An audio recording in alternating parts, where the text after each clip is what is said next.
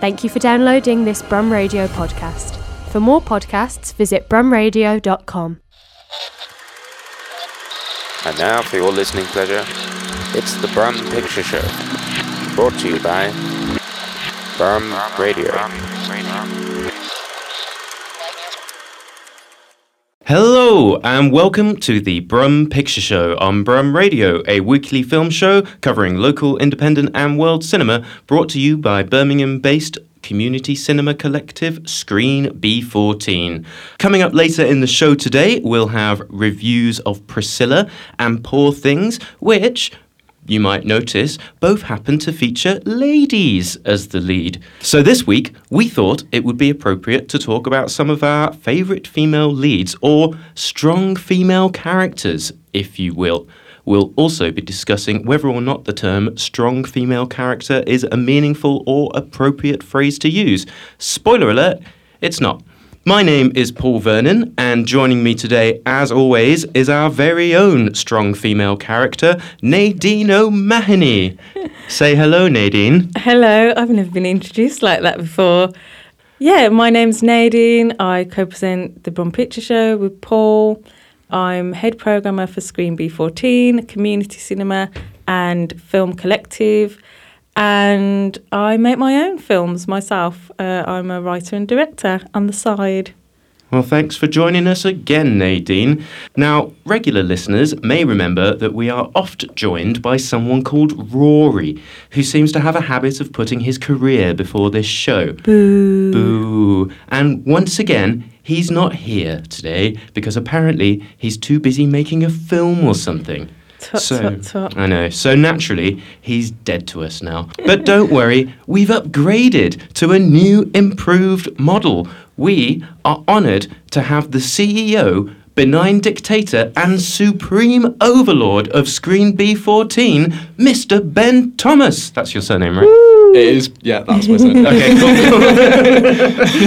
cool. So Ben, tell us about yourself. What's it like ruling over us at Screen B14? What else do you do? Who are you? Why are you? I don't know. No, it's wonderful to be here. It's an honour to make my debut on the Brum Picture Show. As you've already so kindly alluded to, I am the head of Screen B14, which is good fun. It's great fun ruling over all of my wonderful South Birmingham subjects. Alongside that, I also help with some filmmaking. So me and Rory actually tend to write together. So we've done a couple of scripts together, and I've also done a bit of assistant directing as well. And I'm a keen film reviewer, so I've covered film festivals as a journalist, like documentary and narrative as well. So that's sort of my background in exhibition and a bit of film reviewing as well. Oh, splendid. Well, you sound very qualified to be on this here show. Yeah, a bit overqualified, I'd say. Yeah. Well, thank you so much, Ben, for joining us. I'm sure you will be a vast improvement on Rory, who we will never see again.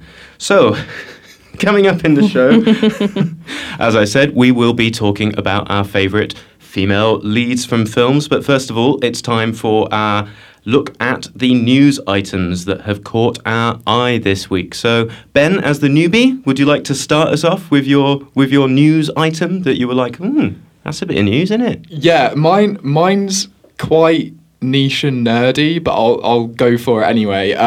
So I found mine on Film Stories, which is a website run by a guy called Simon Brum, who is a friend of Screen B14 and now a friend of the podcast.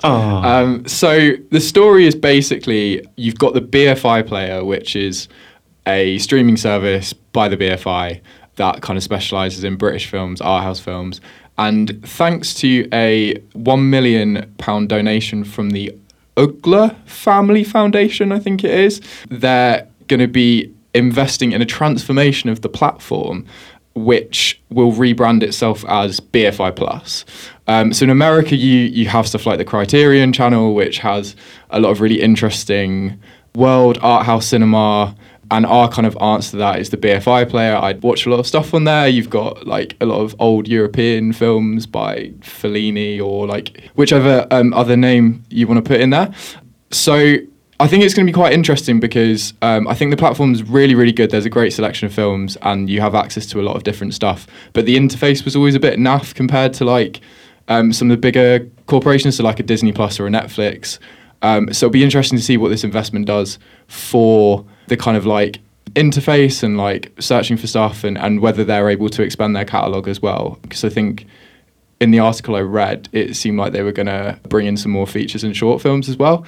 I think that'll be a good thing, hopefully, for like British filmmakers as well, that you have a bigger, better sort of modern platform to be able to like get your films hopefully seen by lots of different people.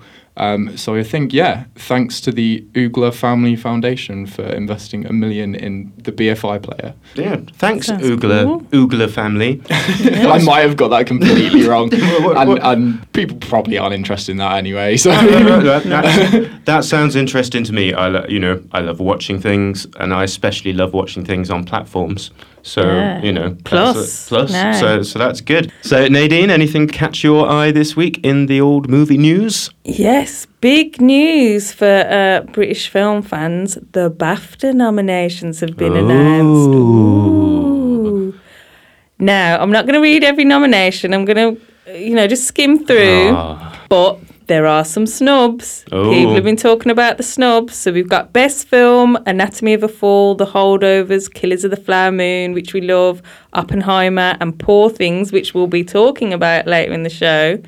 Leading actress, Fantasia Barrino, Sandra Hüller, Carey Mulligan, Vivian Opera, who we love, who's just absolute standout in Rye Lane, which we screened last year. Love her. Margot Robbie and Emma Stone. Where is Lily Gladstone? Where is she? She's not on the leading actress list. Oh. There's been some other snubs as well. No Greta Gerwig for Best Director. No Jeffrey Wright for Actor. The snubs go on. Yeah, it's interesting. has it happened before where, because Lily Gladstone won the Golden Globe, right? Yeah. Has that happened before where someone's won like the Golden Globe and then just not even got a nomination for the BAFTA? I mean, I guess it must have, but... Yeah, I don't have like a list of all the previous winners, but I have to say there's always a skew in the BAFTA noms towards British films and British directors. So sometimes you'll see people pop up that you won't see pop up in some of the American awards. So even though it is an indicator of what we might see in the Oscars, it's not a hard and fast thing. It's more, you've got to look at the awards build up to the Oscars, all the different awards, and kind of almost calculate it from that and see like, okay, this one has had 7 wins and this one's had 5. For director, we've got Andrew Haigh, All of Us Strangers. I'm not expecting to see that at the Oscars, even though it has had a lot of buzz, but that is a British film, but we'll see. Maybe I'll have to eat my words. Zone of Interest, another British director. Oppenheimer, British director. Anatomy of a Fall, European director. And then the only 2 American directors nominated are Alexander Payne and Bradley Cooper. And I don't think Bradley Cooper's going to win. And he felt very snubbed when he didn't win for A Star Is Born. And I think we're going to see another angry Bradley Cooper who I would describe as being aggressively sincere. That's my take on Brad. Not to say he isn't a great filmmaker or a great actor, but I think you've got to think, dude, you're 2 movies into your directing career. How many movies did Scorsese make before he won?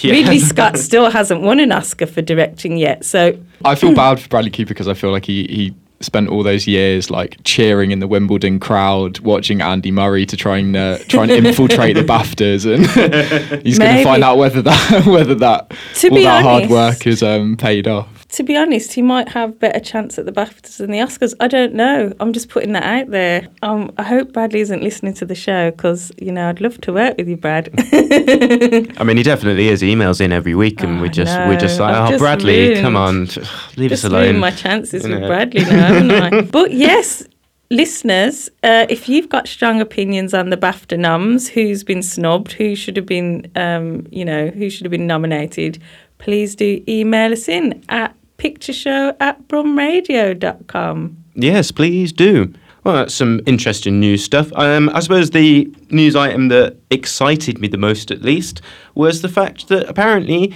the Coen brothers are going to be getting back together. So that's nice. So this came out in an interview with Empire magazine, apparently. Ethan Coen was talking about his upcoming solo fictional film debut, because he's apparently made a documentary on Jerry Lee Lewis, of all people, which kind of ties in with our discussion of Priscilla later. And that documentary was called Trouble in Mind, and I'd say trouble is an understatement with that man. But I've not actually seen that. I didn't know that existed. Didn't know it existed. But apparently that's what he was doing whilst Joel went off and made his Macbeth adaptation. So yeah, apparently in his interview about the upcoming Drive Away Dolls, which is described as a lesbian road movie, he said that Ethan and Joel would be working on something together. So we get to look forward to something. Vague. So that is vague, but also nice, because they are, of course, just one of the greatest partnerships in cinema, aren't they, really? Well, I think it's interesting that this news has come hot on the heels of the Safdie brothers breaking up, which suggests to me that there can be only one brother filmmaking duo in Hollywood at a time. Yeah. And now the Safdies have had to give up the mantle so the Coens can come back. There must be balance in the movie sibling universe, apparently. Exactly. But that's very sad news. I didn't know that about the Safdies. That's gutting. Yeah, 'cause- they that was said, recently as well, wasn't it? Yeah, they said they'd broken up, which made me question, are they not going to be brothers anymore? I don't know. Did they use that? Did they They use said that we're word? breaking up. I thought, are they divorcing? I don't understand. Yeah. They're just not. I think maybe they're going to pursue solo projects too. Yeah, because Benny Safdie's been doing a lot of acting recently on his own, but that's all right. That's fine. You can go off and do that. But and then when that doesn't work out, like the Coens, and they realise, actually, this malarkey is quite hard on your own. Yeah. They might come crawling back and be like, let's make Uncut Gems too. Oh, I love Uncut Gems. I do love Anxiety Dreams of films, and that is exactly what that film is. I couldn't get through it. It was too anxious for me. It's so good. It's too stressful. I'm a big basketball fan as well, so having Kevin Garnett on screen just acting to the heavens, an insane crossover I never expected to see. Well, yeah. Oh, it was all quite insane, wasn't it? Yeah. Oh, just that bit when the phone's ringing. Brilliant. That's another Paulism. I love that bit where the phone rings. Well, I suppose that's all to say on that. Gladiator 2 has apparently wrapped filming. Whoop whoop. Woo! So that's in the can, due to be released on November 22nd. So that's nice. Christopher Nolan apparently doesn't let people go to the toilet. Or he doesn't. He doesn't like people going to the toilet. Just in life, just in general. In general. If he sees anyone near the toilets, he's like, no, stop it. No. But this was apparently this came out in the press tour. I guess the awards season press tour for Oppenheimer. So campaign, they call that. The campaign. I don't know why I said it like that. But yeah, apparently Robert Downey Jr. said that Christopher Nolan isn't a fan of when his actors need to go to the toilet. He knows they have to, but he'd rather they did it at appointed times. And apparently Robert Downey Jr. asked Christopher Nolan when he goes, and he said 11 a.m. and 6 p.m. Sounds like school, doesn't it? Well, you should have gone. You should have gone when we had the break or on your lunch break. I feel like in a parallel universe, Chris Nolan is the strictest supply teacher, isn't he? Stood in his cardigan, just being yeah, very much so. Well, and Bradley Cooper, who I've already painted as being aggressively sincere, doesn't like people sitting down. He doesn't have chairs on his set. Oh, really? He's like, there are orange crates if you need. If you have a bad back. Please explain as in crates full of oranges. Like a crate. Yeah, a crate of oranges. Well, not with the oranges in them, obviously, Paul. Right, just like a crate. So basically, on some locations, on some sets, they don't have chairs. Sometimes it's not practical, I guess, to have chairs. Yeah. But you can sit on a crate. If you're going to sit down, we at least want you to be uncomfortable while you're doing it, basically. I'd say that crates are less practical than chairs. Chairs you can stack. crates you kind of just have to put on top of each other and take up loads of Well, space. you just relatively. just the one crate. Oh, they have to share this one crate. Well, Yeah, that's how they get around it. It's your turn Yeah. on the crate. Bradley Cooper says if you are going to sit down, then you sitting down is meaning that nobody else can sit down. And Chris Nolan has one porta cabin. yeah. And it's got one toilet in, and he goes, if you're on the toilet, then nobody else can be on the toilet. Doesn't it all sound like a dictatorship? That is how a director should be, I suppose. I don't know if I agree with that as a film director. I Yeah. mean, I do let people go to the. Obviously, you don't want people going to the toilet in the middle of a take. No, There are limits. Yeah. But you know, Just get everyone in adult if you nappies. can And then, hurry, don't. No, this is why we need unions in Nah. our film industry. yeah, I suppose. This is what the strikes are all about. They just want a chair and a toilet break. Jeez. Oh, goodness. Also, apparently, Christopher Nolan doesn't have a phone. But that doesn't surprise me either, I suppose. Fair enough. Yeah, anyway. What does he do on the toilet? That is a very good question. He must just stare into space and, and God. think And come about up with ideas. Yeah. He's just In so films. efficient. He hasn't got time. Yeah. It's just in and out. Job done.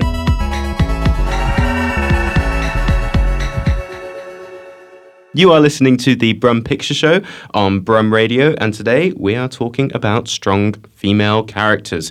Now, this phrase, strong female character, is Yeah. possibly a little bit questionable. So, Nadine, take us through why we shouldn't be saying these Yeah, things. because I'm the woman. Because you're the woman. You are our female lady spokesperson. No, I think I was the one that questioned this term actually, so I think it's fair that I say why.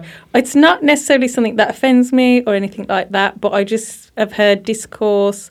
I watched a Hollywood Reporter roundtable with some very famous actresses, and they all were sort of bemoaning this trope of the strong female character, and they were like, oh, I don't want to see another character described as a strong female character, and what does that mean to be strong? And, you know, I feel like their criticism was that it was too one-dimensional, that women can be vulnerable as well, women can be bad, you know. So I think some actresses have just got, or actors, depending on which your preferred term is, have got a bit tired with that terminology. I've also seen some discourse online. So Chris Day has written that the strong female character trope often shows us the underlying deficit of respect the character starts with, which she's then required to overcome by whatever desperate, over-the-top, cartoonish means to hand, just to bring herself up to the man's level. So I think part of the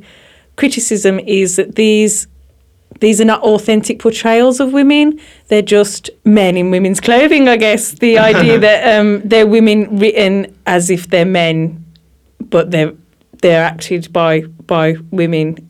And I suppose Ripley might be a good example of that in Alien, because that was a role written originally for a man. And then they sort of thought, oh, what if we made this a woman? And I don't think they really changed much about that character, certainly not for the first film, to make her a woman, other than her name, I guess, her description and her casting. But to me, it depends on your definition of strong. To me, when I think of a strong female character, I think of one that's well-rounded, because most films have male protagonists, and they are often flawed and interesting, and they have strengths and weaknesses. And the women in those films, traditionally, often women have been portrayed as like the wife or the girlfriend, or, you know, the femme fatale, and they often don't have as much dimension. So for me, a strong female character would be a strongly written or a well-written female character with dimension, and, you know, somebody who is human that you can relate to, and who isn't like an idealised image of a woman. So the entire concept for this episode is slightly problematic. Slightly problematic. I think it's interesting to talk about, and I think, you know, like I said, again, just because some women don't identify with that term doesn't mean that every woman finds it offensive. Or we're over half the population. There are billions of us. So I think it's interesting to have this conversation, and we can all pick characters that we, you know, what do we think constitutes a strong female character, you know? That's interesting. You should talk about the perceived masculinization of women in film, because I guess something we haven't really touched on that is a big thing in film criticism and film theory is the notion of the final girl in horror. The final girl is like a term that was coined by Carol J. Clover apparently in the late 80s to describe the trend in slasher films of a final girl being left at the end. But part of that, she says, the final girl is masculinized through what she calls phallic appropriation, which means taking up a weapon such as a knife or chainsaw against the killer. Yeah, I'm not sure if I agree with that. It's interesting, actually, sort of off topic, but sort of related, is that I read that archaeologists have recently starting to rethink this idea that men were the hunters and women stayed at home looking after the babies, and that they're actually maybe as many as half, or maybe as many women went out to hunt as men did, and that's going to completely change ideas that we've had about human evolution and culture and sort of male and female roles. So I think at the end of the day, if someone's coming after you, big scary dude in a mask, you're gonna pick up a weapon. I know I did when I went to check on my cat, which I mentioned the other week. My cat made a big crash in the middle of the night and I thought it was being burgled, and the first thing I did was pick up a weapon. So it's just what you would do to protect yourself, surely. That darn cat. Well, there's obviously a lot to discuss on this, but we should probably move on to actually talking about our film choices today. So I think, first of all, we will have Ben, I believe. Ben. I'm going to go with Broadcast News, which is directed by James L. Brooks. So for some reason, and I think it's just because I'm very into my, reporting journalism type stuff, the two I was kind of considering were Broadcast News and His Girl Friday, both of which the kind of strong female characters, with the asterisk of all the things that we've just spoken about. In Broadcast News, it's TV producer Jane Craig, who is played by the wonderful Holly Hunter. I think she's incredibly underrated as an actress, and she's one of my personal favourites.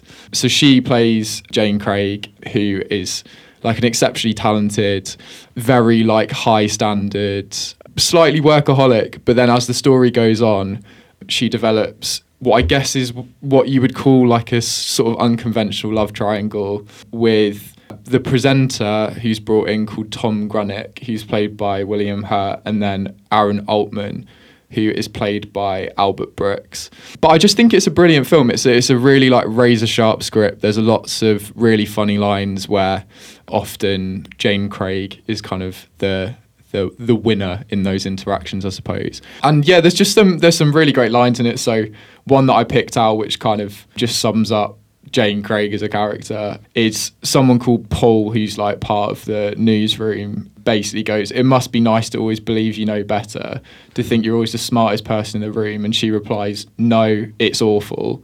Sounds like the conversations I have with Paul on Brum Radio. I can definitely believe that. So yeah, I thought that for me was a film that instantly came to mind. And then I kind of considered His Girl Friday for sort of similar reasons, where you've got potentially the only character ever to go toe to toe with Cary Grant, which is Hildy Johnson, and again sort of similar sorts of reasons, just incredible wit and determination to kind of uncover the truth and to maintain high standards. And I thought those examples were ones that came to mind. What was your definition of strong then? How are those women strong in your opinion? I'd say there's definitely they're not controlled or manipulated. So I think they both sort of hold their own in quite male-dominated spaces. Kind of strong-willed, sort of headstrong, maybe. Yeah, I'd probably say those examples are strong-willed. It's always really hard to describe, because I think there are lots of different aspects of it, and I'm sure we'll touch on other ones later on. I think for me it was it was probably the strong-willed aspect, and it was within the scripts themselves, the female characters aren't a part, they are the central part of the story for me, and they're the ones who are actively seeking to like find solutions or to problem solve, rather than kind of just being an accessory to what's happening on the screen, or like this male character's going here, so the female character, like by definition, just goes along with them. And I think particularly in the case of His Girl Friday, I think it is quite ahead of its time, because it came out in 1940 and it has the obvious problems that you'd have in a film that would come out in 1940. But I think Rosalind Russell is absolutely fantastic in the role and absolutely kills it with the kind of like charisma on screen and like being able to deliver those like ferociously fast lines of dialogue that Howard Hawks was kind of like driving for. Like I think he was trying to create like the quickest speaking film of all time at that point. And she not only nails the performance, but kind of like almost adds more to it, where she comes very much alive. And I find the same with Holly Hunter in Broadcast News, where it's like when she's on screen, there is like no ambiguity as to who like the heart and driving force of the film is. And part of that is the performance, but part of that is just the way the film's constructed as well. And again, like Broadcast News has its problems, has its flaws, and I definitely not every scene would be maybe how it would be made now, but I think there are like amazing scenes and like quips and things like that I really enjoyed. Yeah, it's a really good film. I really like it. Like I said, it's not perfect, but it's really good fun and like great performances, great script. So yeah, go and check it out. I think if you're going to analyse any film from the past, though, you've got to think of it in the context of those times. Like if we look at films from the 1940s, there are actually a lot of strong female characters then, because they wanted women in the workplace. So you have films like Laura, and you have films, a lot of the film noir. You have women going into work and it being seen positively. Mildred Pierce, which I've mentioned before. Yeah, I considered like All About Eve, like that sort of film, but that was kind of, we might say, oh, it was the past and women were treated differently then. But like I say, there was a push. They wanted women in the workplace while the men were away. When the men came back, it might have been a different story. But, you know, so it's interesting just to see how culture ebbs and flows, and what is considered acceptable at one point, what is considered strong and sort of positive traits for a woman, that can change as well. So, yeah, I think you always have to kind of view things in the context of, at the time, was it pushing boundaries, or was it kind of just, the status quo? Yeah, so remember, as righteous as you think you are now, in 20 years, people are going to look back on you and think you're evil. So. Oh, definitely with you, Paul. Well, anyway. Surely they'll like the Brum Picture Show in 20 years. Oh, that Brum Picture Show, it's problematic, isn't it? It was all right at the time, but... I mean, there's only one woman on it. That's pretty problematic. That's I think true. we need a bit of a Smurfette syndrome going on. I know. Need some more women. Get some more ladies in here. That's right. Am I right? Yeah, especially. And we're talking about it. But you know what? I think it's always interesting to hear men's, like, again, what is a woman in a film that men admire? I think that's interesting. This is the Brum Picture Show on Brum Radio, and we have been discussing strong female characters, in inverted commas. We've just heard Ben discussing Broadcast News, and now it is time for Nadine's pick. Well, mine isn't as nuanced as Ben's. I've gone for your stereotypical butt-kicking action heroine. Woo! My pick is Beatrice Kiddo from the Kill Bill films. I say films plural. Sorry, Quentin. They're two films. They're two quite different films. They are, actually, aren't they? But Kill Bill Volume 1 would be my choice. I love this film. I love this character. I'm a woman. I'm allowed to identify with a woman who is strong. It doesn't make me more masculine or manly. And like Quentin said, it's so much fun, Jan. It's just, men get to have their fantasy figure heroes, like say their knights and their Terminators and what have you. So why can't we have the equivalent? I grew up loving a lot of Hong Kong action movies. I had a friend from China. I used to tape, Channel 4 had a season of Chinese and Hong Kong films late at night. I couldn't stay up that late, so I'd record them overnight and share them with my friend. And quite a lot of those films from the 80s and the 90s in Hong Kong had, heroines that kicked butt.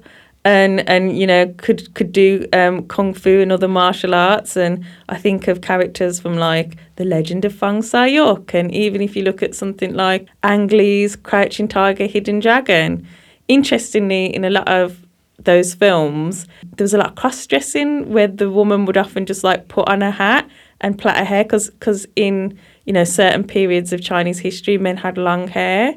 So if a woman just kind of put a hat on and plaited her hair, people would just assume she's a man, in these films at least.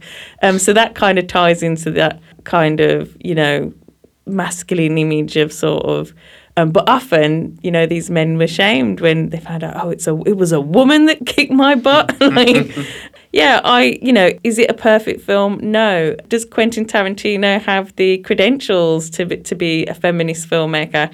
His relationship to Harvey Weinstein would put that in question for a lot of people.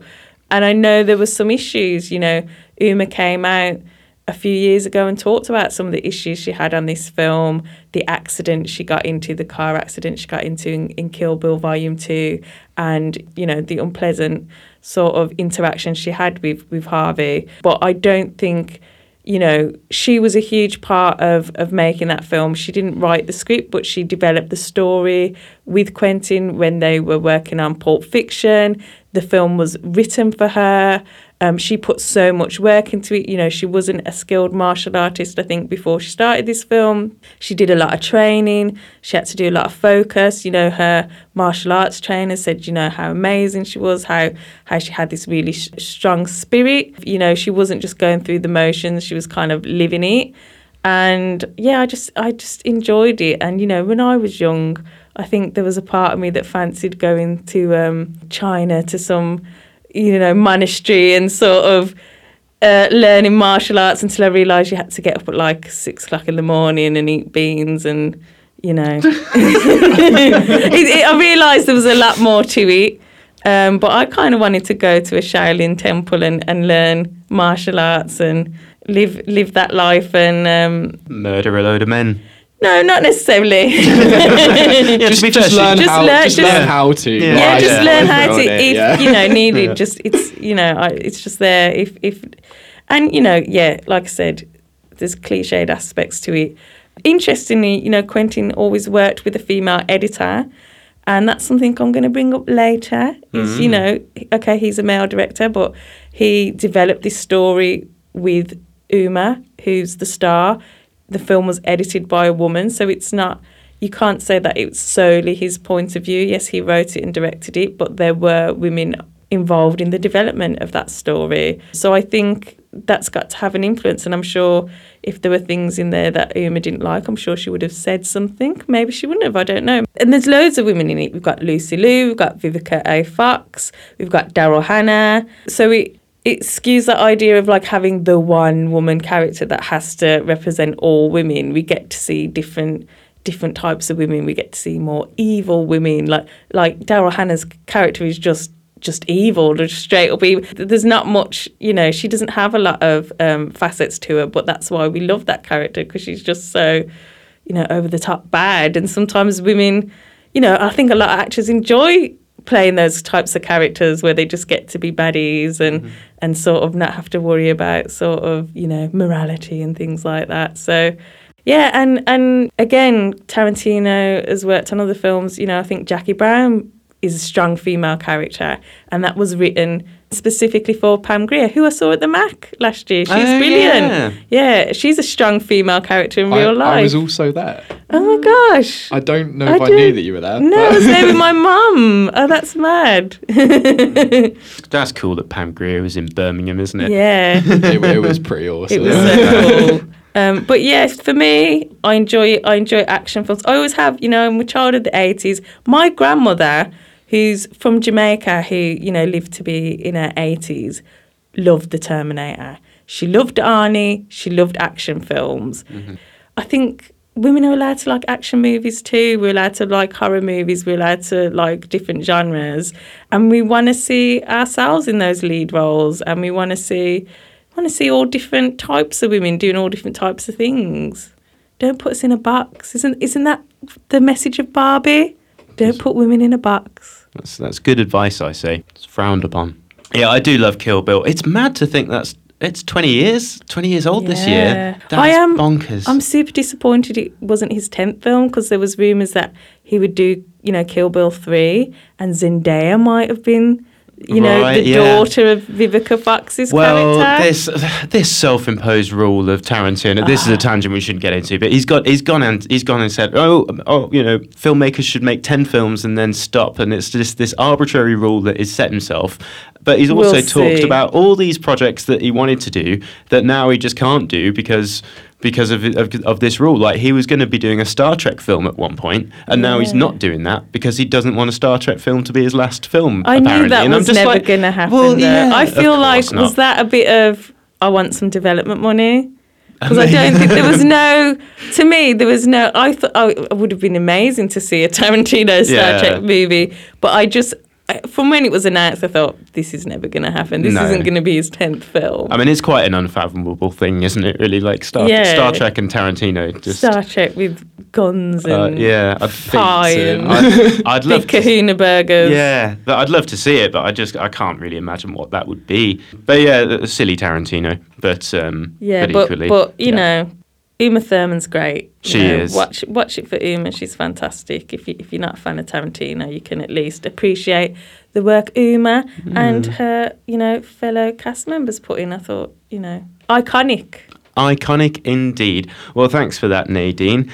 You've gone for kind of action there, and I'm a horror boy, aren't I? So I'm going to go for something from one of my favourite horror films. And I was talking earlier about the notion of the final girl in horror films. And this has been a subject of discussion in film academia for some time, because a lot of the representations of these final girls in films have been still quite problematic, and still with women just waiting for a man to come along and save them. And in fact, as Nadine mentioned earlier, it was with the advent of people like Ellen Ripley from the Alien franchise where this kind of starts to change a little bit, because Ellen Ripley's, she just saves herself. And she saves the cat. And she saves, most importantly, the cat. Yeah. What's his name? Jonesy.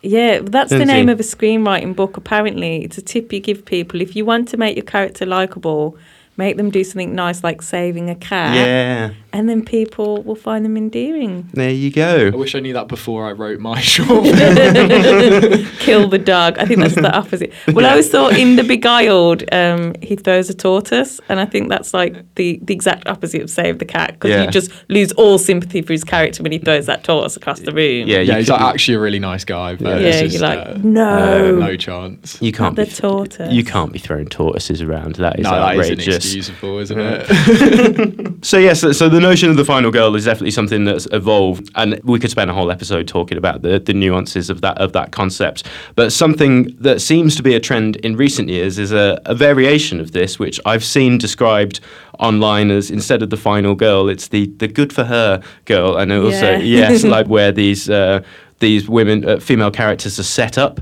to be the final girl, but then that's kind of twisted and they turned into the killer themselves. So, for example, Pearl is definitely a fine example in that she's definitely the heroine of that film, but whether or not she's a good person, that's somewhat questionable. But anyway, my example is from one of my favourite films, Evs, to be honest, and it is Danny from Midsommar, which is, of course, the Ari Aster folk horror film, which is described by the director himself as a mixture between a folk horror film and a breakup movie, romantic comedy.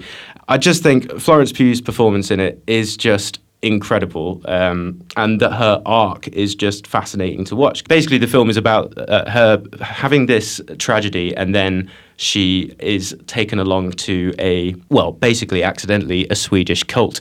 And it's a festival that happens in Sweden that her boyfriend was going to be going to. And it's a festival that happens once every 90 years. And it's all very... beautiful scenery. Yeah, beautiful scenery. But some pretty harrowing stuff goes on there.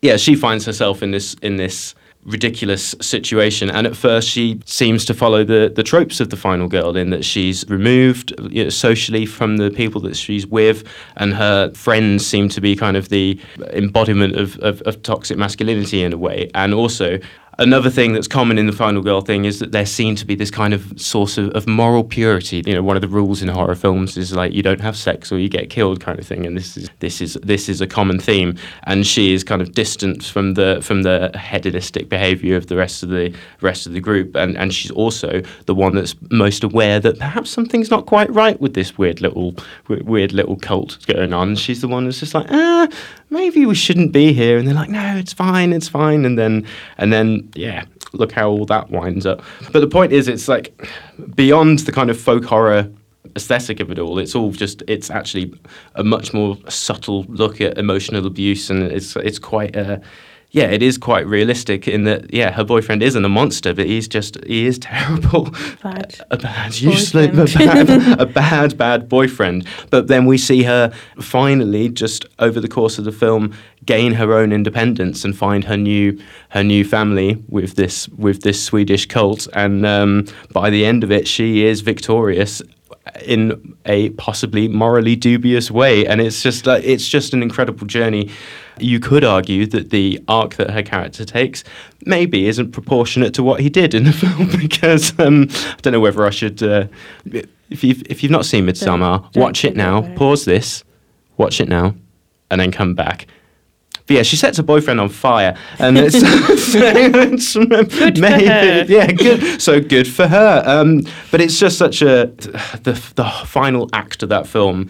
Everything about it is just so powerful with the music and just seeing her emotional release, and it's one of my favorite moments in cinema ever. Like, incredible music by Bobby Krilic, also known as the Hacks and Cloak. You should definitely check out his music. And yeah, it's it's an interesting one for sure. Have you guys seen Midsommar? Yes. Yes, I've seen it. Yeah. That's all you have to say on that. No, I agree with you about the third act. It's like one thing after another of like, oh, it's going there now. Oh, it's going there, and now it's going there, now we're in this strange sort of teepee thing, and my brain is on the floor. But I'd love to see what happened next in that film. Midwinter. What was Danny's life like after that? It was May Queen, obviously.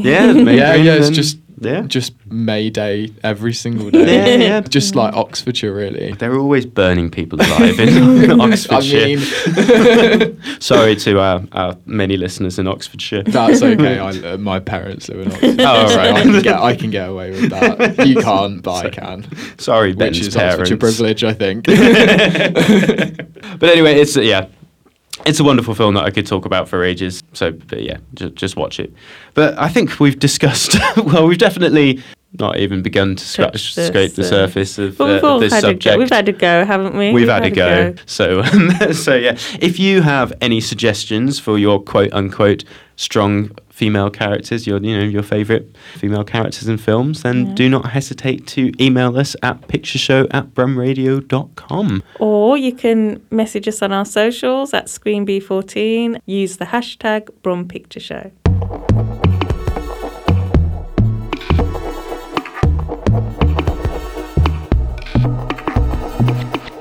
You are listening to the Brum Picture Show on Brum Radio. We have been discussing our favourite strong female characters, in inverted commas, and now we are going to be talking about Priscilla. Ooh! So, Nadine, I believe you have much to say on this subject. So, I was really looking forward to this film. I've seen it twice now. I really love it. We both have seen Priscilla and Poor Things very close together. And I think that's where the idea of the strong female character theme came from, because, they're both very different depictions of women as protagonists. They're both sort of dealing with feminist themes. Priscilla is a really nice example of a strong female character that doesn't fall into those supposed masculine stereotypes. She's a very quiet young woman.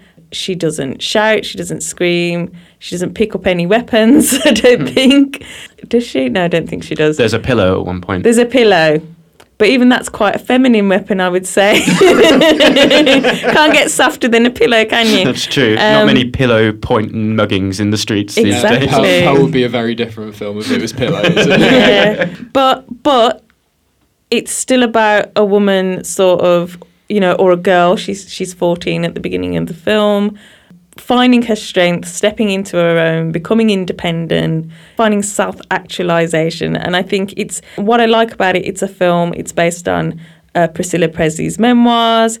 It's by Sofia Coppola, who's a writer-director, who's also a woman. And so I thought it was a very different take on, had a man directed that film or anybody else. Sofia Coppola has a very distinct view. She has a very strong aesthetic, and she has a style of filmmaking that isn't for everybody. Her films are often quite slow, quite dreamlike, very strong visuals, less dialogue. So I was just really interested to see this particular woman's take on another woman's story, and told very much from the Priscilla Presley character's point of view. And it's an interesting sort of end piece, I guess, to Baz Luhrmann's Elvis, which really skates over Priscilla as a character, but also the age gap and the power dynamics in that relationship. And I was a bit worried about this film. I was like, are we going to address it? Is it, how are we going to frame this? And I think Sofia did such an amazing job. It wasn't a heavy-handed approach. I don't think you could call it pandering, but I certainly walked away from it, seeing the dynamics were off in this relationship. He may have been the biggest rock star at the time, probably still now one of the biggest, most iconic rock stars, and she may have had all this money and all this fame and all these things that we see as positive, but you can see very clearly she was unhappy. It was a gilded cage, again another theme that often comes up in Sofia's films, and you completely agree with her, I think, walking away and doing what she does in the film, and you do think good for her, But I think it was very interesting. Elvis wasn't portrayed as a monster. I know Lisa Marie, his daughter, wrote a letter to Sofia before the film came out. She'd read a version of the script and she was like, I don't agree with this. You show my dad as a monster and all this stuff. I don't think that's a fair assessment of it. I think he's shown as very flawed. He's a human. It's not his story, though. He's a character in the story. He's an important character in the story. It is about their relationship, but it's definitely from Priscilla's perspective. And I know that she based her script, Sofia Coppola based the script on Presley's memoirs. There are other memoirs that have come out and got a different side of that story and said it didn't happen like this. She's focused on, Priscilla was a producer as well on this film. And so it's definitely, I really felt, I understood it from her character's perspective. I understood why she would fall in love with Elvis or become overwhelmed by him. And I understood why she'd be dazzled by him and why she'd want to run off to Graceland with him. But then I also understood why that soured and how it wasn't perhaps what she had hoped it would be. And I understood why she walked away in the end. And I really loved that Sofia took us on that journey, through Priscilla's eyes. We still see the signs early on. We still see, something isn't quite right there, in a way that I don't think, Baz Luhrmann or some of the other portrayals of Elvis had shown. I think you can see early on that he's, at the very least, inappropriate with her, even if he doesn't cross certain lines. But like I said, I really like that we see it through her perspective. And in that way, you really understand her journey and you understand it from her point of view. And I think she just did that so deftly, so delicately, which is her style of filmmaking. And I really enjoyed seeing, a film that deals with feminist themes from a woman, about a woman, which might be something that comes up when we talk about the next film, which also has some feminist themes as well. But you went to see it as well. Paul, what were your thoughts? Yeah, I thought it was very good. I must say I did find it quite an uncomfortable watch. And I thought it was a really interesting decision casting-wise, in that whilst this film takes place over quite a long period of time, Priscilla still appears to be 14 years old throughout the entire film. So even when the age gap becomes less creepy, one might say, you're still seeing her as a young girl throughout the whole film, and I thought that was quite an effective way of going about it, because it is a subtle way of just going, so even though she's older now, there's still an imbalance of power here, and it's a little bit dodgy, isn't it? Well, I think that's the genius, because she doesn't spell it out for you in the way that, perhaps a less confident filmmaker might say, this is wrong, underlined. It's not, if you want to see a dramatic film, this film, maybe if I directed it, it would have been a lot more dramatic and a lot more, screaming and shouting and whatever. Maybe that would have been going too far. It doesn't do that. It's very subtle. But what she does do, she doesn't, like I say, spell it out for you, but Jacob Elordi is 6'5". I think Kaylee Spaney, who plays Priscilla, is 4'7" or something.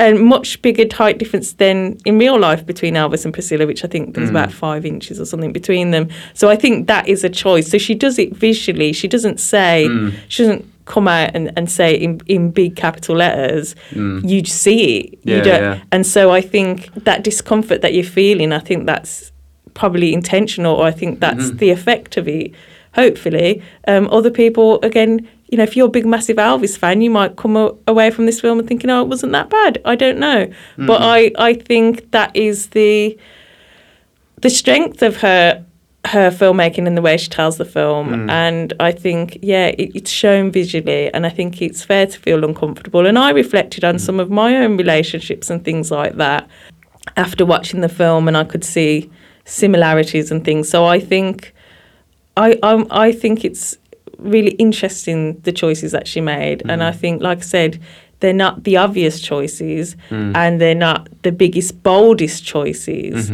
But I think that takes a certain strength myself to hold back, to be more reserved with something, and to sort of not. I think that's a lot of films get criticised. A lot of feminist films get criticised for being pandering and to being too on the nose, and to being like, this is wrong, and everyone's like, what, duh.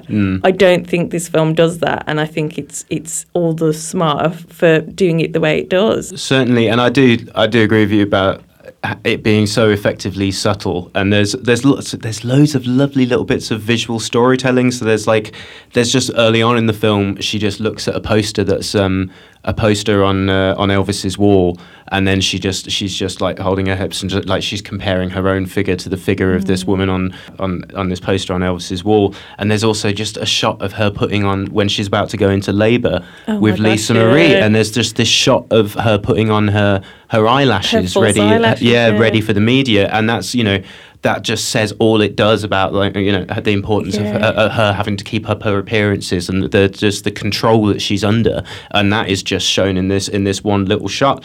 And not to, I don't know, well, where the film goes, but there's this bit towards the end where she's dyed her hair back to its original colour, and that says everything about where she's at mentally, and that's none of that is spelt out for you. It's just like you see that change in her hair colour, and you just go, It's wears coming. Trousers at the end. That was something Sophia pointed out. She goes, at the last scene when she's walking away, she's wearing trousers, which I thought was interesting, because I expected that from Barbie, because they're going about the yellow dress she wears at the end. And I'm like, I would have put her in a suit or something. But so I think that's one aspect of the film. And a lot of these things are based on Priscilla's own recollections, like the eyelashes and so on. She did say that Elvis was very particular about the way she dressed, and she liked one dress, and he said, it doesn't suit you. She said he was particular about his own dress, and he always dressed up as well. But I think, there is obviously a controlling aspect to that. And I think, I love that she shows it visually, so we can sort of absorb it ourselves and make up our own mind. And she doesn't have a character come in and go, that's controlling, don't you? Like, oh my goodness, like, exactly. You're having to put your eyelashes on while you're in labour. Like, we can see it. We don't need to be told it. So very effective way of going about it. And I liked, I did have one of our mutual friends reviewed it. They didn't enjoy it. They felt it very repetitive. Again, it's Sofia Coppola. That's part of her, that hypnotic style, that dreamlike style. That's part of why I love her filmmaking when it works. And I think this is one of her better films. But they complained about, like, all the shots of her feet and things like that. But But I think that's a part of the storytelling. The first shot, you know, she's barefoot, almost like a child, walking on this carpet. We see a shot of her in stilettos later on, walking on the carpet, but the shoes just seem slightly too big, as if, you know, she's trying to be this woman. Because, you know, Elvis wants her to look grown up, even though she's a lot younger than him. I guess he wants it to look less creepy, but it kind of makes it more creepy that she's like this doll, sort of dressed up with this big hair and these big shoes to kind of to make her look more adult. But the shoes seem just slightly too big. How did Sofia Coppola end up getting like attached to the project? Do you know that? Because I'd be interested to know if like her style, as like previously demonstrated, was something that like Priscilla wanted as a part of the aesthetic. That you might not have the answer, but just from interviews that I've seen, Priscilla has said she's the only person that could have done this. Yeah, and I kind of got that impression from the way you were speaking about it. I think she had to be really delicate with this because, you know, Priscilla is a producer on it. And she's very philosophical about her relationship with Elvis. You know, she obviously walked away. She obviously was unhappy in the relationship, but she made Graceland what it is. It was losing money, and she turned it into this business, and she's kept his memory alive in many ways. And, you know, as much as she has mentioned some of these negative things, I think she does still romanticise that relationship. And she does say he was vulnerable and there were all these things going on with him. And so I think you've got to be, can you imagine the sort of delicate balancing act? You've got this producer who's the person the story's all about. It's based on their memoir. You've got your own point of view. Even you know, Sofia Coppola saying, can you imagine sending your child off to sort of Graceland to live with Elvis? But she doesn't impose that on the story. It's still there. You can still, you know, she's not glossing over it, as I think a lesser filmmaker might have done, but she's just presenting it for you to sort of absorb. So I think Priscilla herself must have, you know, she's seen the film and she said, you know, she cried, but she's been given lots of positive sort of praise about the film. So I think, yeah, I don't know if I could have done that. I don't know how I would have done that. You know, how would I have balanced, you know, this woman in her 70s and she's got her perspective on it and she's producing the film and it's about her, but, you know, it's a different time period. I've got my own point of view. So I think she did an amazing job. Yeah, I'm not sure. I can't think of a huge list of filmmakers who could have done that as well. I'd love to show it at Screen B14 because it is on at the multiplexes, but it only has 2 showings. There we go. We'll see if it gets a Blu-ray release. Yeah. But, I'm a huge fan of Sofia Coppola, and I'm a huge fan of like kind of what Nadine was talking about, which is the sort of restrained filmmaking where it's not kind of what we'd already said. Really, it's not like smacking you over the head with a moral judgment, but it's kind of leaving a sort of like maybe slightly at times meandering story, but allowing you to sort of sift through the information and to almost read in your own experience of power dynamics and your own interpretation of it. And yeah, I think it sounds very interesting, so I'll definitely check it out and give it a watch. Yeah, but as you say, yeah, get in there quick because it's had bafflingly few screenings, which I just don't understand really. Like the news, so it's like Sofia Coppola is a, you know, she's still a draw, I think, as a filmmaker. So at our local multiplex, it's only had 1 or 2 screenings a day. Whereas our next film, which I consider a much more niche and off the wall thing, has had a screening every hour, which I'm not complaining about. I'm just saying they both should have had that many. It's just like it seems quite arbitrary what the multiplexes decide to focus on. It's just really confusing, like, and you know, and especially seems as, you know, Priscilla. It's, you know, it's a film about Elvis and Priscilla. That's surely that is, you know, box office gold, isn't it? Like I don't know. Maybe it's too restrained. Yeah, maybe. But but it's a very good, very subtle film. Yes, and it'll be coming out on Mubi soon. So if you miss it at the cinemas, you will be able to see it on Mubi. So I do recommend it if you like that slightly gentler, sort of dreamlike film.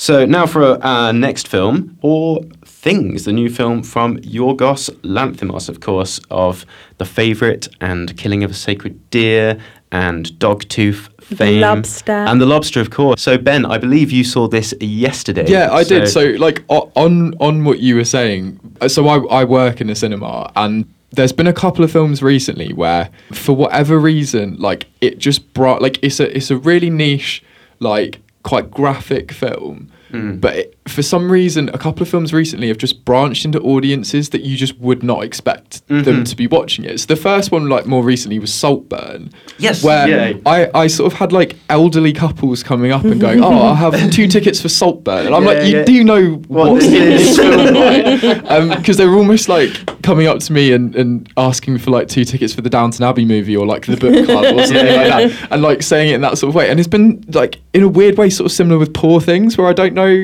whether it's made it on Radio 2 or, like, Graham Norton must be involved in this mad Maybe it's conspiracy Emma Stone. Is it that Emma Stone and Mark Ruffalo's in it? Of course, maybe that's a big part of it. You know, but it's been Willem Dafoe. It's been another film where it's been relatively popular given what the film is about, which I'll kind of get to in a sec. But yeah, like another really strange one where we've had like elderly couples or like people who typically wouldn't go for this sort of film that for some reason, for whatever reason, have found something in the marketing campaigns that they were like, oh yes, this looks amazing. So to the film, it's set in Victorian London and Glasgow, I think, to be honest. No. Well, that's the thing. Is it the filmed book? The book is set in Glasgow, but it's it London is. in the film. Is it? Yeah. But he's from Glasgow. Okay, sorry. Yeah. But Willem Dafoe just does his weird generic Scottish accent. Yeah. He does basically he does his accent from The Lighthouse, doesn't he? Yeah. It's kind of, you're not quite sure, but yeah, I think it's London in the film, I believe, because I think he transplanted the setting. Because that's the thing. One of the things about it is that it does deviate from the book somewhat. So it's based on a book by Alistair Gray, and it is famously set in Glasgow, and it's got a lot about Glaswegian identity. And this takes place in London, but it's like it's not a real London. It all takes place in this kind of, it's like fairy tale, fairy tales, steampunk London. Exactly. Yeah. Anyway, sorry, carry on, Ben. No, that's all right. It starts with like this sort of image of Emma Stone's character jumping off Tower Bridge into the river, and she's pregnant, and she is then found in the water by Godwin Baxter, who's played by Willem Dafoe. And he's sort of like a slightly mad scientist type character. Slightly mad scientist. Very mad scientist. Mm-hmm. And he's then joined by an assistant called Max McCandles, who's played by Rami Youssef, who's brilliant in the role as well. And he basically devises a way of cutting the baby out of the dead woman's body and then transplanting the baby's brain into the woman's brain. As you do in a very normal, conventional premise that you always get in Yorgos Lanthimos films. So it basically means that Emma Stone is reanimated as Bella Baxter.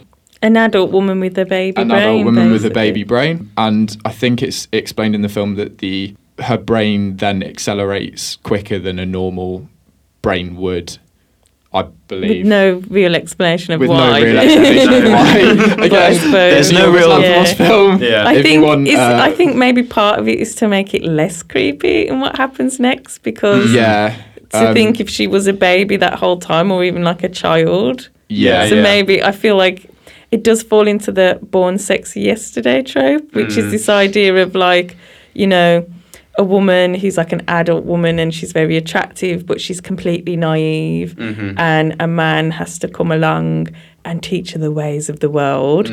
And it does subvert that to some degree, but it's definitely in that trope. And I think for some people, just that concept was too much and was like, no thanks. Yeah, so basically after the transplant happens, she's an adult woman with a baby's brain or an infant's brain, and the first part of the film is her kind of like learning motor skills and shouting random words and discovering all sorts of other things. And furious jumping. And then kind of without spoiling the rest of the film, she sort of goes on a journey, and I guess it's slightly like a coming of age film, but it's also not. And I think there's probably like a key line quite early on where Max McCandless, the assistant, decides that he wants to marry Bella, and he is speaking to Godwin, and I think Godwin basically says something along the lines of there's like one condition, and then Max McCandless jumps in and goes that she desires it too. And which and then Godwin Baxter replies something along the lines, I can't remember exactly. Two conditions. Two conditions then, that she stays here essentially. And that for me kind of like frames a lot of what happens, which is men desiring something and being pretty much unconcerned whether the other person desires it too, whether they're even capable of understanding what desire is at that point. So that for me was like a kind of key point that frames the rest of the film without spoiling the rest of the film. Yeah, Mark Ruffalo turns up and then just that's the most important. Like Mark Ruffalo is shout out to Mark Ruffalo. He's having so much fun in this film. Absolutely chewing the scenery and that accent, but it's so fun to see him out of the shackles of Marvel, and actually just playing a crazy character. It's so bizarre. He's almost playing like a really like sort of horrible, like perverted Blackadder character. Yes. And the accents. The accents are amazing. I think that's why they put it in a fantasy realm, because they heard the accents and they were like, no one's going to buy this. This is not reality. It was meant to be directed by Ken Loach initially, but they had to get rid of it. Can you imagine? Oh my goodness! I'm so sorry. I think there would have been a lot more of the Scottish English divide in the Ken Loach version. But it's a beautifully looking film. It's slightly like Tim Burton-y in its look, but it's beautifully shot by Robbie Ryan, who's done a lot of stuff that's very good, and it's got a really interesting look, like really interesting feel to it. It is hard to make comparisons for it. Like I know Frankenstein gets mooted quite a lot, and there's other stuff that you can compare it to, but it does feel largely like very unique and really distinctive, and has quite an odd atmosphere to it. I think one of the main sources of influence visually was actually Francis Ford Coppola's Bram Stoker's Dracula, and you can see that because in that version of Dracula he uses so many little old school filmmaking techniques, like, like matte paintings and rear screen projection, just basically just kind of all the tricks in the book. And like the production design in this film is amazing. Like it is, because none of it really takes place in the real world as such, because this isn't really, because apparently in the book it is framed, I've not read the book, full disclosure, but apparently in the book it's more framed as reminiscences of Bella's life, but via the men in her life. So it kind of makes sense that all of this is taking place in this kind of hinterland of this dreamlike world that isn't really a reality, because it's all based on someone's reminiscences, and almost a bit like Priscilla then, because that had a very dreamlike quality. Indeed, and similar, like lots of pastel colours. Like the sequences in Lisbon in particular are just absolutely gorgeous. Like it's just beautiful. Some of the interiors as well. It's like it sort of kept surprising me. Like they'd sort of go through a door and then they'd just be this like incredible sort of like set of chairs and like interior design, and like it was almost just like randomly popping into Barry Lyndon for 5 minutes and then popping out again, and or indeed the favourite, I suppose, because there's a lot of the stately home stuff, and I totally get what you mean about the Tim Burton connection as well, because obviously Willem Dafoe's character in this is in a sense like Vincent Price's in Edward Scissorhands, and he's just making. I think of him as like the characters from Nightmare Before Christmas, and you have Sally, and I'm sorry I'm blanking on the name, but her creator. It's almost like a slightly more benign version of those two characters. I think even he kind of resemble them a little to me. Don't know if that was an influence on their design, but I just wanted to pick up on something Ben said. The cinematographer is Robbie Ryan. It's directed by Yorgos Lanthimos. The screenplay is by Tony McNamara. It's based on a book by Alistair Gray. If you've not noticed already, these are all men. Even the editor, is another Yorgos. And although the film deals with feminist themes, and I think there'll be a lot of women that relate to Bella. I think we'll see a lot of women on social media dressed as Bella, shoving cakes in their mouths and doing the Bella dance. I think I'm not saying that men can't make films about women, but a film that's solely created, the key creative positions are all men, and it's dealing with women and women's sexuality and it's feminist themes. I think that's falling down a few steps for me in its credentials. I think one of those roles could have been a woman. I know Emma produced it. I'm sure she had a lot of say in the film. She's worked with Yorgos before. They seem to have a great relationship. But yeah, it's just, I think I went to see Priscilla and I went to see Poor Things, and I enjoyed them both. I was laughing all the way through Poor Things. But I do think it could have done with some more input from a woman. And I think a lot of women online have said the same things in bodily functions and things like that. Like, you can tell a man wrote this. Yeah, because I know we spoke before the show, because we also speak not just on the show. What? We're also friends. We have a conversation off air. But I know that we spoke beforehand about like some of the discourse around it, to do with like particularly there's a section where she makes money doing certain things. The oldest profession in the world. Yeah, I know that's been spoken about quite a lot, and just the idea of using your body as like a way of liberating yourself. I think is an idea that's like, I guess, contested in certain ways. I think a lot of these things are touched on in the film, but sort of almost brushed over. And I'm not saying that you can't be a liberated woman and do the things that Bella does. But again, like I said, if you live in a woman's body, you would know that some things would be... And it's not about the way we're cultured. It's not about the fact that she's a blank canvas. Some things are just painful. And she doesn't seem to react to these things as painful. And I'm just like, I as a woman just don't buy that. I don't buy that you have to be told by society that something is painful. I think that's just a physical reaction. You would just be like, ow, that hurts. I still think the film addresses that just very, very briefly. Yeah, it brushes over it. Yeah, I think it's a bit of lip service, I might even say. And I did enjoy the film, and I'm not saying, it doesn't raise some interesting questions, but I think, it's worth talking about those things. And I think if it came from a team of women, maybe we would be more on board with it. I think, I'm not saying men, I just think it's interesting that when a man makes a film about, with feminist themes, the main female character is naked quite a lot throughout the film. And again, there's nothing wrong with that. But it's hard for me to kind of digest that when it's coming from an all-male sort of filmmaking team. I think they could have involved some women along the way at least, I think. And I'm not like entirely convinced that... I'm not convinced that script gets made by a female director currently as well. I think if they presented that... I think Emerald Fennell would have a go. As in, I'm not saying that they can't do it, but I'm saying like I'm not like I think Yorgos Lanthimos is like film.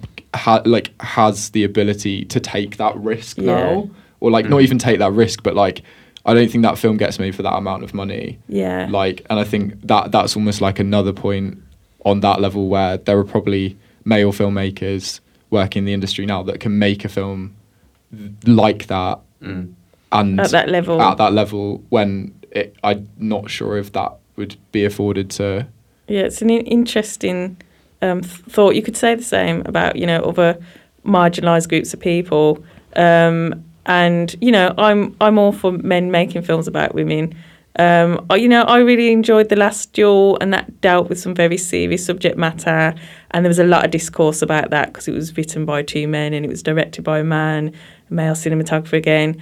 But there was a female writer on board at least. There was a third writer who was a woman. And again, maybe that is lip service to like, we've got a woman, writing some of it. But I connected with that film as well, and I felt it. I could see that involvement from a woman's perspective. I don't know. From my personal perspective, I don't think I connected with this film on that level. That doesn't mean I didn't enjoy it, but I just didn't. Yeah, there were definitely things that just didn't make sense to me from my experience. Again, every woman's different, and I'm sure there'll be loads of women who said, I loved it, it was feminist, I am Bella Baxter, but I might not be one of those women. I was gonna say as well, like this is something that I have read in other places. It was nice to have like a reason within a Lanthimos film for someone to speak like a Lanthimos character, because like I'm like, for the record, I'm not like his biggest fan. He's got a very distinctive style that doesn't quite do it for me for a few different reasons, which I can get into at another point. But it made a bit more sense on that level than potentially some of his other films. Well, that's the thing. It is very Lanthimos, isn't it? And I am I'm a big fan because I like my weird. And speaking as a man, I digested this film very well because I think Yorgos Lanthimos is possibly the closest thing that we have at the moment to another David Lynch, in that it's really art housey, but also just wrapped up in comedy, and it's just like and somehow bafflingly has this mainstream appeal. And for me, this seemed like the ultimate Yorgos film because, as you say, like he's always had this thing where his characters just speak in this bizarre way that is just again from another world, and it's especially like this reminded me a lot of Dogtooth, in that it's also like about a patriarchal figure who's keeping his family separate from the outside world, and they end up developing their own language. So it's clearly like a theme that he's interested in. But yeah, one thing that people have mentioned, actually, because we talked about it being a feminist film, but a lot of people have said this is about being neurodiverse. A lot of neurodiverse people have related to it, and so I think maybe that's a different way of viewing. I mean, Yorgos hasn't come out and said that himself, but that might be a different way of viewing this character with the baby brain in the adult body. Of course, that isn't a description of what it is to be neurodiverse, but that might be what it feels like, how people treat you sometimes as if you're a child, even though you're an adult, and you might feel out of step. There's definitely moments where she just says what she's thinking. She's very direct. She's like, I want to go and punch a baby. And people have to say, tell her that's not polite. That's not how we behave in society. And you can see that she's really trying. She's not intentionally being, subversive or whatever. Certainly not in the beginning. She just doesn't know. She doesn't know any different. She's just following her instincts, what's natural to her. And she has to, and it makes some of the rules seem silly when you have to explain them, like, oh, why do I have to behave like that? Well, that's the way it's done. Exactly. And that's also one of the things that made me think that it was quite a psychedelic film as well, in that it's all about the breaking down of societal norms, and it's just because society's rules are a bit arbitrary sometimes. Exactly, quite arbitrary, and certainly being a baby brain. Or indeed being on psychedelic drugs definitely makes you realise this. Maybe I won't have that on the radio version, but I loved all those little like psychedelic flourishes, and as you say, like some of the lines in it, like that's so the thing. Quotable. It's just I wasn't expecting this to be I knew it would be funny, but I wasn't expecting it to be like as funny as it was. Because funnily enough, they were showing the same night that we went to see Poor Things. They were showing the 20th anniversary of Anchorman, and I'd say this film is equally as quotable. Like because I just kept trying to commit these lines to memory, and then another amazing one would come along, and you're just like, oh my goodness! Like most of them coming from Mark Ruffalo's mouth is another reason why he's having so much fun. And I just, to be honest, like this film just kind of, it just hit all the right notes for me. And I'd be surprised if, we're not even at February yet, and I'd be surprised if this film wasn't in my top 5 of the year by the end of the year, it's just like, because it is. Just, it has had so much buzz about it, and awards buzz as well. Yeah, and it's like by a distance my favourite Lanthimos film for sure. So I'd agree. I mean, I need to go back and visit a lot of his stuff, but it just was the most enjoyable because we were talking about Dogtooth earlier, which I think is a great film, but I find Dogtooth a very uncomfortable experience to watch. But one of the most uncomfortable films I've ever seen. Exactly. That's the one film of his I haven't seen, but I do love Killing of a Sacred Deer, which isn't as there's comic moments, but it's not really a comedy, and I like him in that mode. I'd like to see him do more of that, to be honest, but I think the comedy's working for him. People love The Favourite and Poor Things. It's just so funny, and it is a very I have to say I was laughing throughout the film. It is very funny, and half of it is just like the bizarre characters and the things they say, and you're just like, and just unbelievable. Just the weirdness of it. And again, as I was saying about him being in the same category as Lynch, there's this moment, like, so Willem Dafoe's character, like there's this little motif with him where he belches and he releases this just little orb, and it's like a little bit, and that reminded me of the orb in Twin Peaks: The Return, if you remember that was so Lynchian. It's just like there's just these floating little orbs of energy or something, and there's no. It's just a bubble. It's never liquid. Well, even if it's still that's unusual. I know what you mean, and then like something will happen, and then we'll just randomly sort of go to like a pig. Sewn onto a chicken. Exactly. Like, all those, all these little cryptids and stuff like that.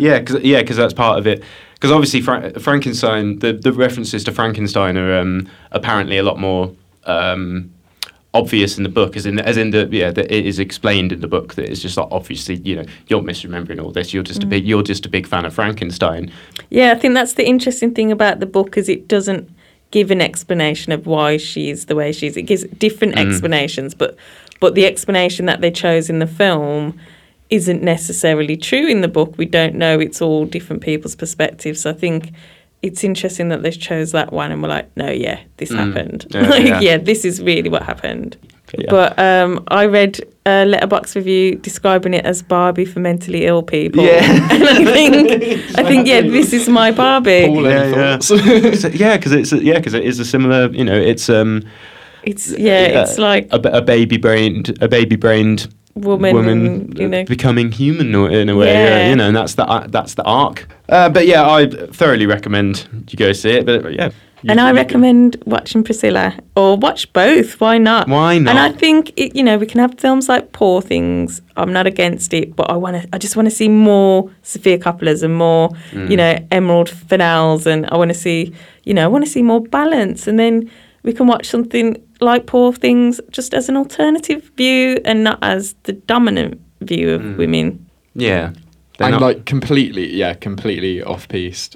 Off that, it's like there's a lot of like Celine Sciamma's like another one in that vein where like her films are just incredible. I love her film. Portrait of a Lady on Fire is one of my favourite films, and it's just it is refreshing to me just to see a film like that from a woman's perspective, because I think men have made films like that. And I was talking to Paul about this the other day. Sometimes it can be a bit uncomfortable watching a man's idea of what being a lesbian is. So it's just refreshing. I'm not saying men can't make films about women, but it's refreshing to see films from a woman's perspective about women. Mm-hmm. It's like a healthy ecology of filmmaking. Yeah.